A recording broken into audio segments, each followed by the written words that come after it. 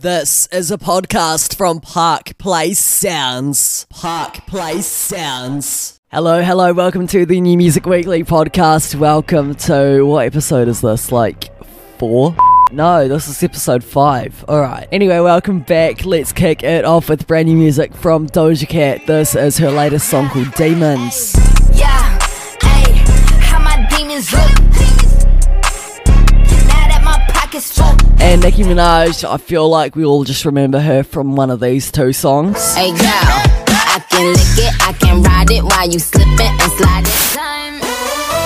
Starships were meant to fly. She's back with Last Time I Saw You. Check it out. I wish I heard you tighter than the time that I saw you. And last time we heard from Tiesto, he was collaborating with Tate McRae, but now he's back with 21 Savage. This is both. And Kylie Minogue, one of the biggest, iconicest, that's a word, right?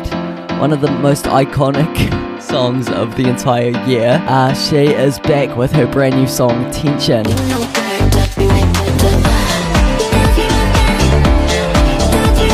And Leray had her song Players earlier this year. 'Cause girls is players too. She's back with a song I can't actually say the title Love the of. way them tables turn, they just keep turning. And Sam Fischer collaborated with Megan Trainor. He released this song as well.